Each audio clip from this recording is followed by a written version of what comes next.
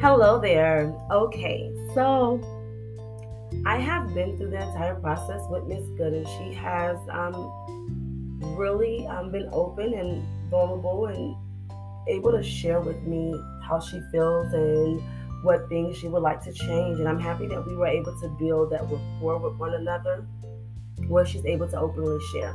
However, she did implement the change to help with her time management. I, of course, first did it. I did it with a different class where she was able to see my modeling on how I did it. And she loves the idea.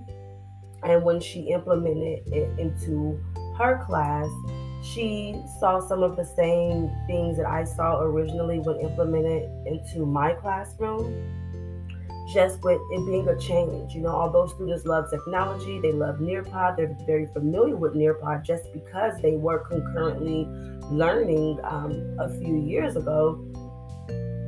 It's just that when they're not used to using it in that way, it just becomes a little different, and it needs to become routine. So it's out of the ordinary when I say a little different. Now she noticed that some students did not even choose an answer. They didn't make a choice. She also noticed that some students were asking, "Do I still answer it on the paper as well?" And the answer, of course, was yes. But she sees the potential, and she sees where it can go. Well, she'll be able to see what students got an incorrect answer choice, and then because they work their problem out on paper, she's able to see their misconception. So she decided that she wants to just continue implementing it, just so that it becomes routine, and she's able to build the management off of it, and the students are able to work with the instant response Nearpod, and she's able to work with the instant response Nearpod that should ultimately support her in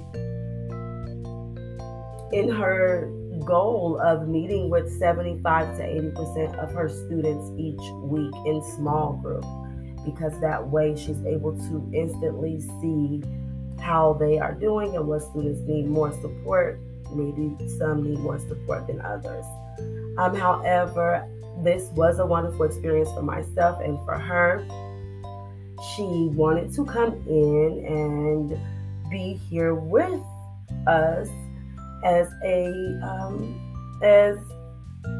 guest. However, she wasn't able to get coverage for her class, so that's not a problem. But maybe she'll join us at a later time and share how she felt. But I really did enjoy this whole experience.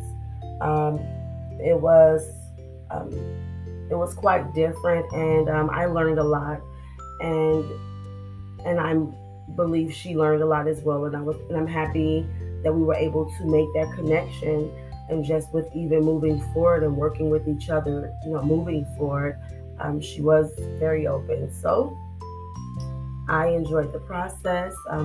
She enjoyed the process. I wish she was here to prove it to you.